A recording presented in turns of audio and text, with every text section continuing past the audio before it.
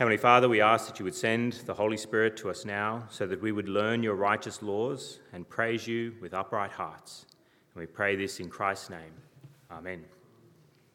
This morning we continue our series in the book of Philippians, and the Apostle Paul has been speaking about himself quite extensively for the first part of chapter 1, and that's because he's writing to a church that loves him dearly. The church in Philippi has been a great support to the Apostle Paul, and they want to know how he's going, and particularly how the prison term that he's in at the moment is going. And so he's been speaking about his response to that prison term and how he continues to rejoice even in the midst of suffering. And now he's switching in verse 27 to speak about the church in Philippi itself. So he's no longer going to speak about himself, he's going to speak about how the Philippians should be conducting themselves. And so what does he want them to do? Well, we look in verse 27. After speaking about how he is going to remain in the body for their enjoyment and for their progress in the faith, in verse 25. In verse 27, he says, "Whatever happens, conduct yourselves in a manner worthy of the gospel of Christ." He wants the church in Philippi to conduct themselves in a manner worthy of the gospel of Christ. Now, what does that mean? Well, the Greek word that we've translated there as conduct yourselves in a manner worthy of the gospel of Christ, it's actually it's a Greek word that we get our English word politics from.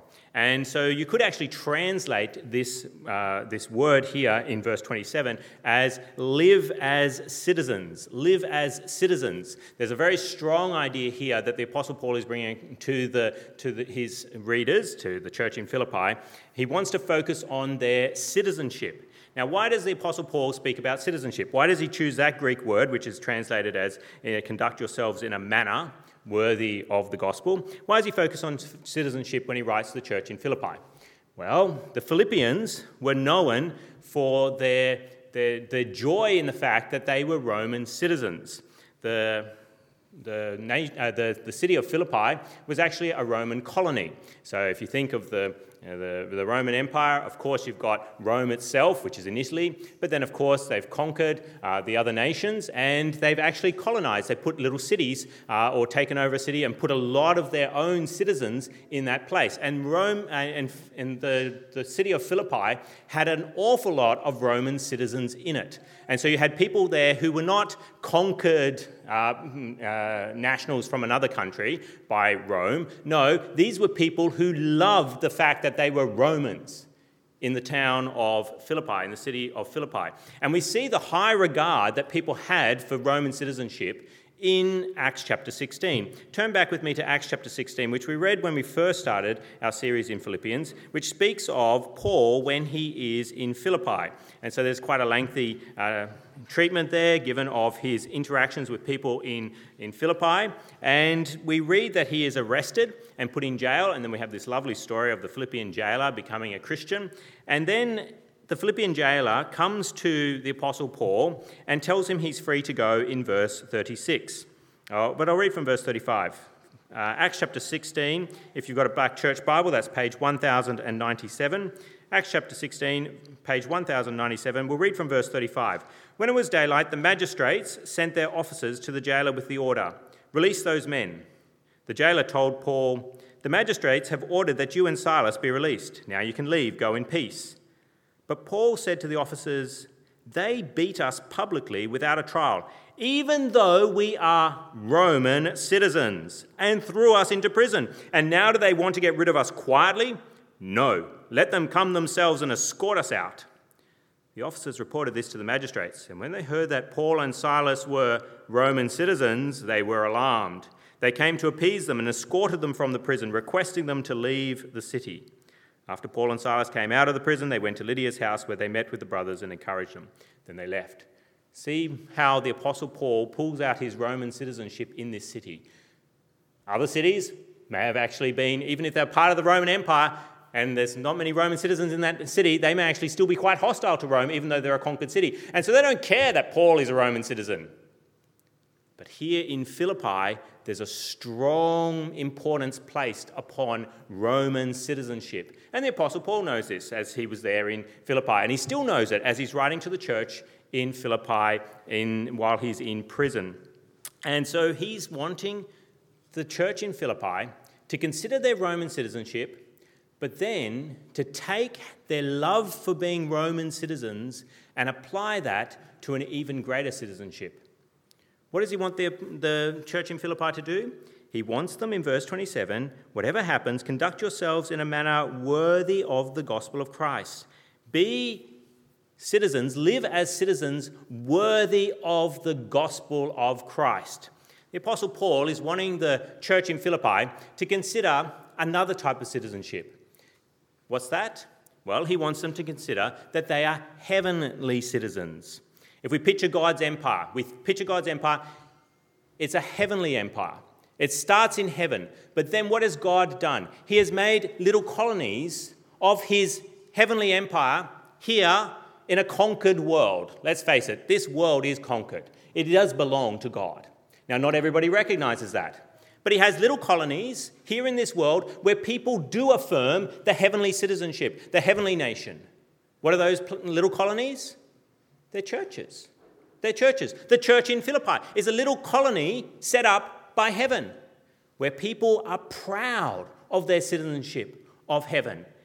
And so the Apostle Paul picks up on this idea for the Philippians about their love of their Roman citizenship and wants them to love even more their citizenship of heaven, and therefore do what? Conduct themselves in a manner worthy of that citizenship that they have from heaven. So what does that then mean? What does it mean to be a good citizen of heaven? What does it mean to be a good citizen to begin with? Well, the Apostle Paul goes on to expand what it looks like to conduct yourself in a manner worthy of the gospel of Christ. What does he then say in verse 27? Look with me now.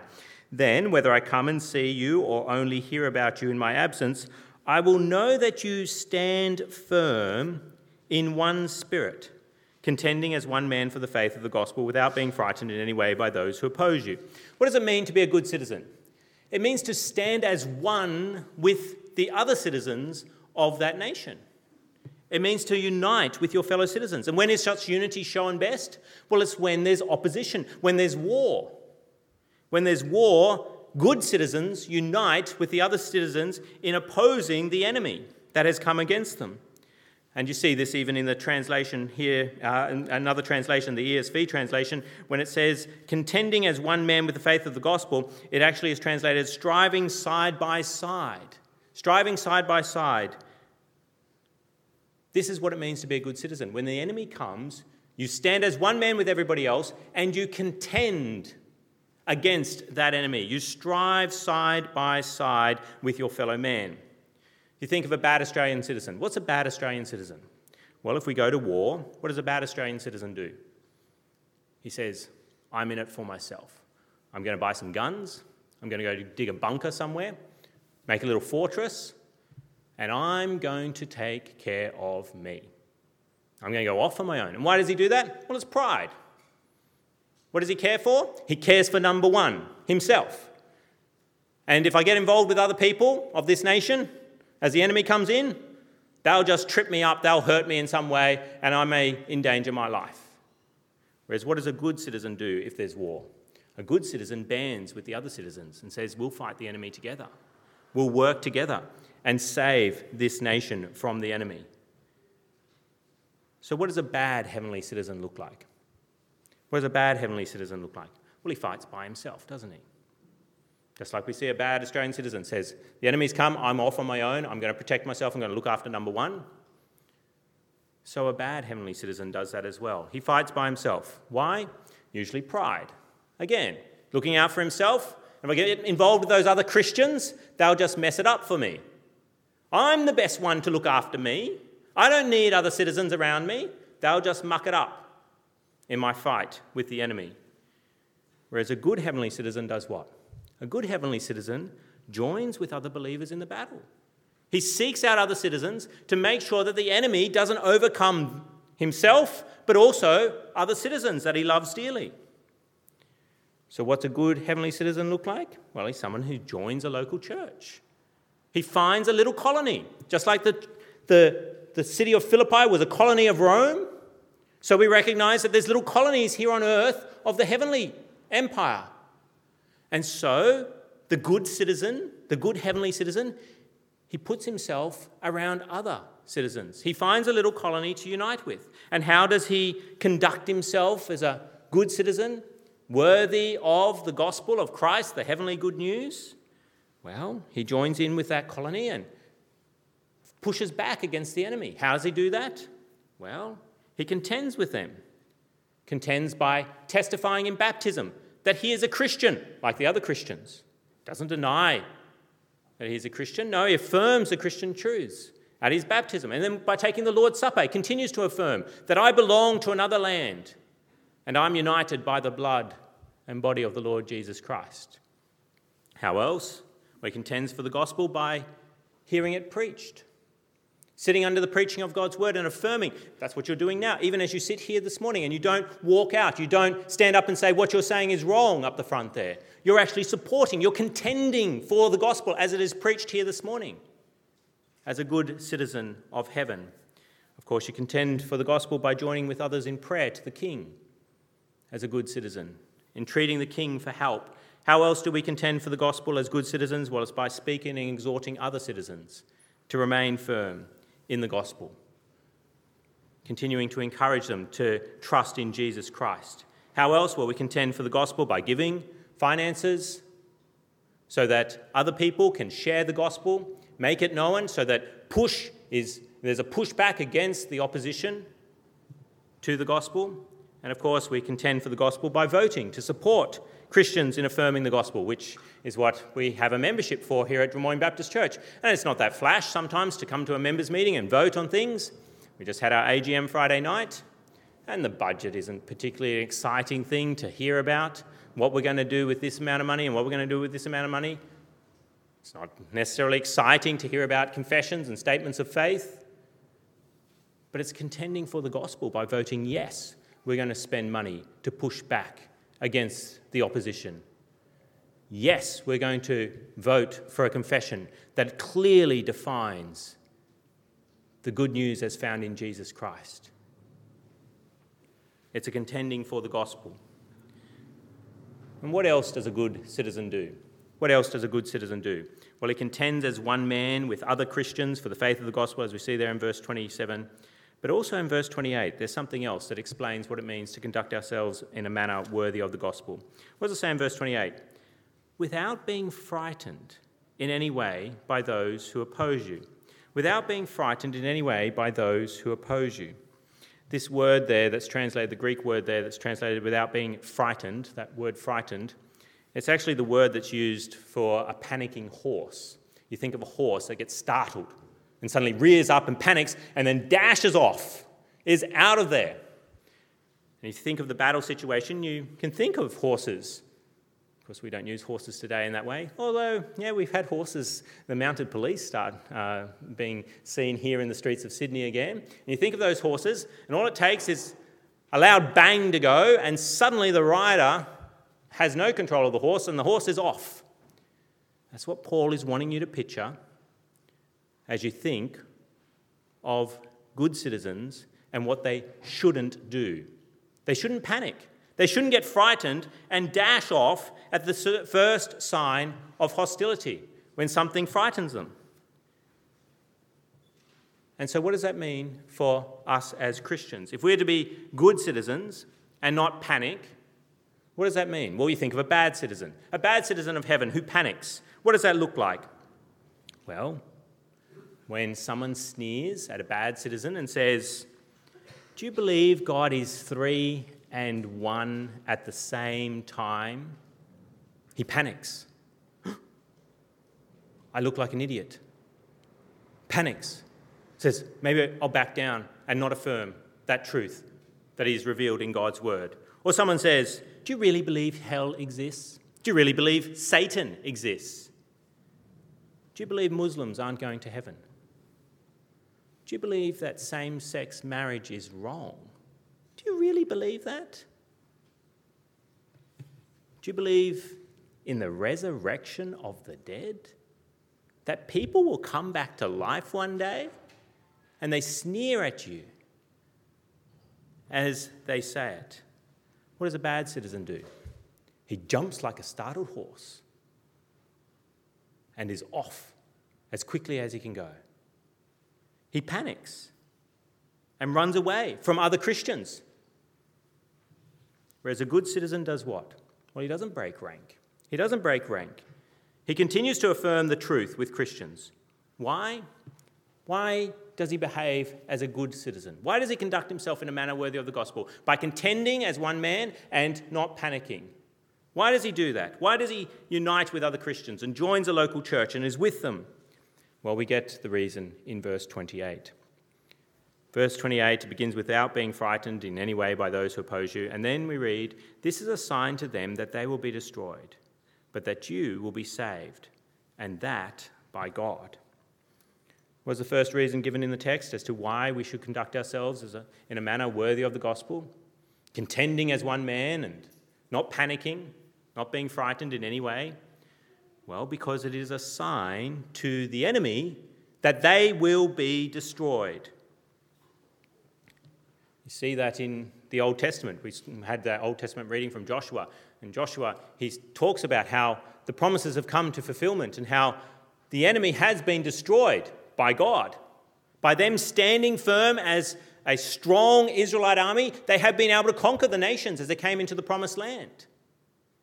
If they'd all divided up and gone their own way, they would not have conquered those nations. But they've been unified and been able to stand firm and therefore triumph over the enemy. And you saw the enemy actually started to realize that they were going to be destroyed. If you read the book of Joshua, they start to fear the Israelites as they're coming in because they see the unity of the Israelites. And they fear we're going to be destroyed. And so they try to amalgamate together and come out as one against the Israelites. But the unity of the Israelites is too great, and they are able to conquer the land. And it's the same today. If the enemy sees fearless heavenly citizens, fearless Christians, that we don't back down at the slightest sneer, we don't panic like a startled horse when they start talking about same-sex marriage or 3-in-1 Trinity, start talking about hell, we don't back down. It's a testimony to them, a sign to them that they will be destroyed one day. They can't overcome these Christians. They can't break them. Maybe there's something true here in Christianity. The enemy starts to think, maybe I should join their side, like Rahab did so many years ago. A formidable force, these Christians. Maybe I should go over to their side. That's one reason why we should conduct ourselves in a manner worthy of the gospel as good citizens, uniting together. What's the other reason given in the text? Verse 28. This is a sign to them that they will be destroyed, but that you will be saved. But that you will be saved. It's a sign that the enemy that they are going to be destroyed. But if we are unified and conduct ourselves in a manner worthy of the gospel as good citizens and stand firm together and don't back down at the slightest sneer from the enemy, what does that do for us? It gives us an assurance that we will be saved. As we look around at the other Christians and we see the unity that we have and that they also believe in a God who is 3-in-1, would they also believe that there is a resurrection of the dead? They also believe that hell exists.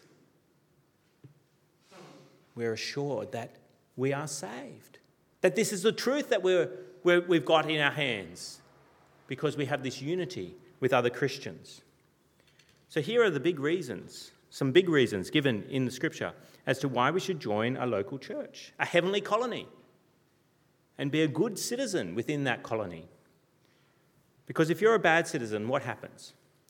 Well, you do not contend well when the enemy comes along. You get frightened easily and panic if you're without other believers around you. What else happens? Well, unbelievers may beat you again and again in any contest that they have with you. And they won't be convinced that they'll be destroyed one day. They see that Christians are weak as water. As if I'll be destroyed when you see how quickly they fold. And you start to wonder if you will be saved. You start to lose that assurance of salvation because you see the enemy triumphing over you again and again and again. But you ask, will Christians really need to battle the enemy? Do we ever come against opposition?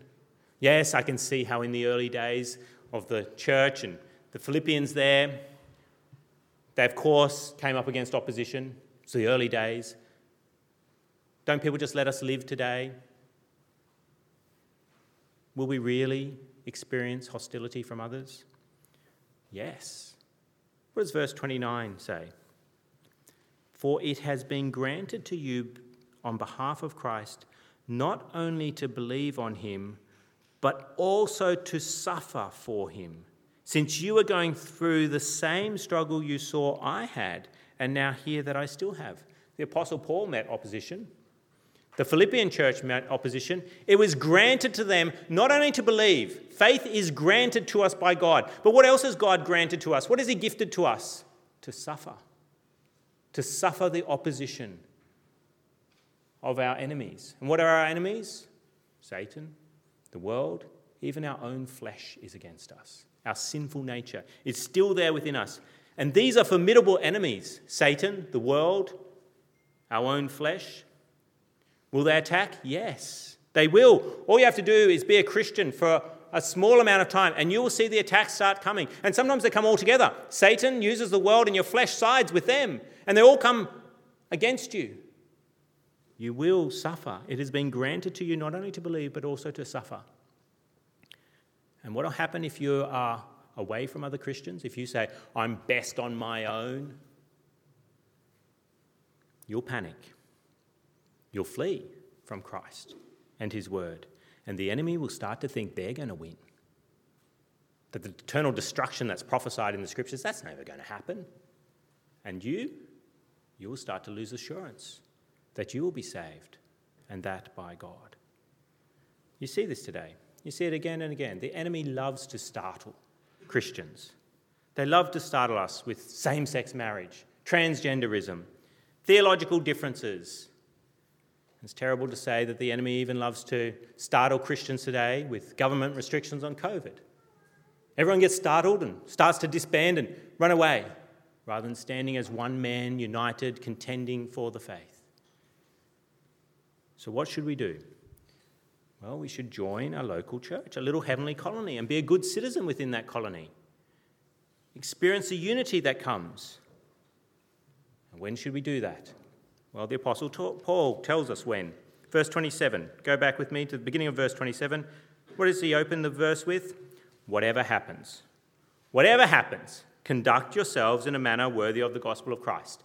Means whether you're experiencing opposition, join a local church. If you're experiencing peacetime, great, join a local church. Be a part of a little colony of heaven and be a good citizen in that. And what will happen? Well, when someone asks you about the Trinity, someone asks you about hell, Satan, same-sex marriage, and these are scary things. It's not nice to have someone say to you in an angry tone, do you really believe that same-sex marriage shouldn't be allowed in our country? Your heart starts to beat a little faster. It's a scary thing. But if you're part of a little colony of other Christians who are united with you, you know they also hold it. And they've got your back. You can ask them for prayer for you. You can ask them for some sort of material that can help you to be firm on such an issue. And so you will stand firm, unified with the rest of God's people. So how are you going in your battle? Going in your battle as a citizen of the heavenly kingdom. You will have to fight. It's just a matter of whether you are going to fight as a good citizen or not. Are you going to stand firm and contend, fight alongside others, or battle alone? Are you going to be easily frightened like a startled horse, or a child who's seen a bee or a spider? Run away. Is that going to be you at the first sign of hostility? Are you going to make the enemy realize that they're going to be destroyed one day and hopefully switch sides and come over to the winning side? Or are you going to give the enemy a false assurance that Christianity is not true? Are you going to have a joyful assurance that you will be saved, and that by God? Or are you going to painfully wrestle with doubts about your salvation on your own? So, have you joined a local church, a heavenly colony? Otherwise, what? You may fall hard. You may fall very hard. Think about it. These verses before us today have no relevance to you if you're not part of a local church. They're written to a local church. They're written to people to stand firm in one spirit. How do you stand firm in one spirit if you don't know about anybody else in the kingdom? You can't stand firm with them. Contending side by side is how it literally is translated. Side by side. How do you contend side by side if you don't know anyone else to stand side by side with them? I'm so thankful for the great citizens of God's kingdom who are here at Drummoyne Baptist Church, that we have banded together for years now as we've met opposition coming against us. Opposition from Satan, from the world, and even from our own flesh. But we've been able to unite together. And I've experienced the benefit myself. I mean, the pastor is meant to be the one who doesn't need anyone else to help him, does he? But he does. He's got his own flesh. The enemy is a terrible enemy, Satan. He needs the help. I need the help. And I've been so thankful for the local church here at Drummoyne Baptist, who has contended with me side by side in the battles that I personally have faced, as well as the battles that we have faced as a church. So how are you going in your battle as a citizen of the heavenly kingdom? But I want to be clear here at the end, as I close, that I don't want you to live as a citizen of heaven in order to become a citizen of heaven. Think about, how do you become an Australian citizen? Is it by living as one? By living according to Australian laws, you automatically become a citizen of Australia? No. How do you become a citizen of Australia? It's by the government recognising you as one, whether by birth or some sort of naturalisation. That's how you become a citizen of Australia. How do you become a citizen of heaven? By living as a Christian? By keeping the Christian rules? Is that how you become a citizen of heaven? No. It's by the Father, Son, and Spirit making you one. It's God who gives heavenly citizenship. Joining a church doesn't make you a Christian. Joining a Christian church does not make you a Christian. It does give you an assurance that you are saved, but it does not make you a Christian. There are many people who've lived in a colony all their lives, but have never actually been a citizen of the empire. And it's the same with the local church. There are many people who've lived in a local church all their entire life, and they've never actually been. They may have joined, they may even be a deacon or an elder of the church, but they've never actually been a citizen of heaven. Why? Because it's God who makes them a citizen of heaven.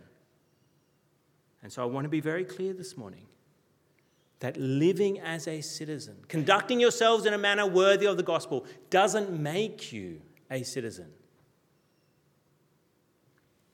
How does God make us citizens then? How does God make us citizens?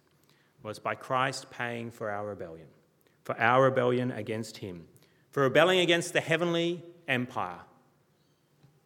And that's how we are born. We are born in sin, as rebels against the conquering nation, which is heaven with the King of Kings and Lord of Lords. But then God, he welcomes us to become a part of his kingdom through Jesus Christ's work. Christ pays the price for us to come in. And what is that price? It's his death at the cross.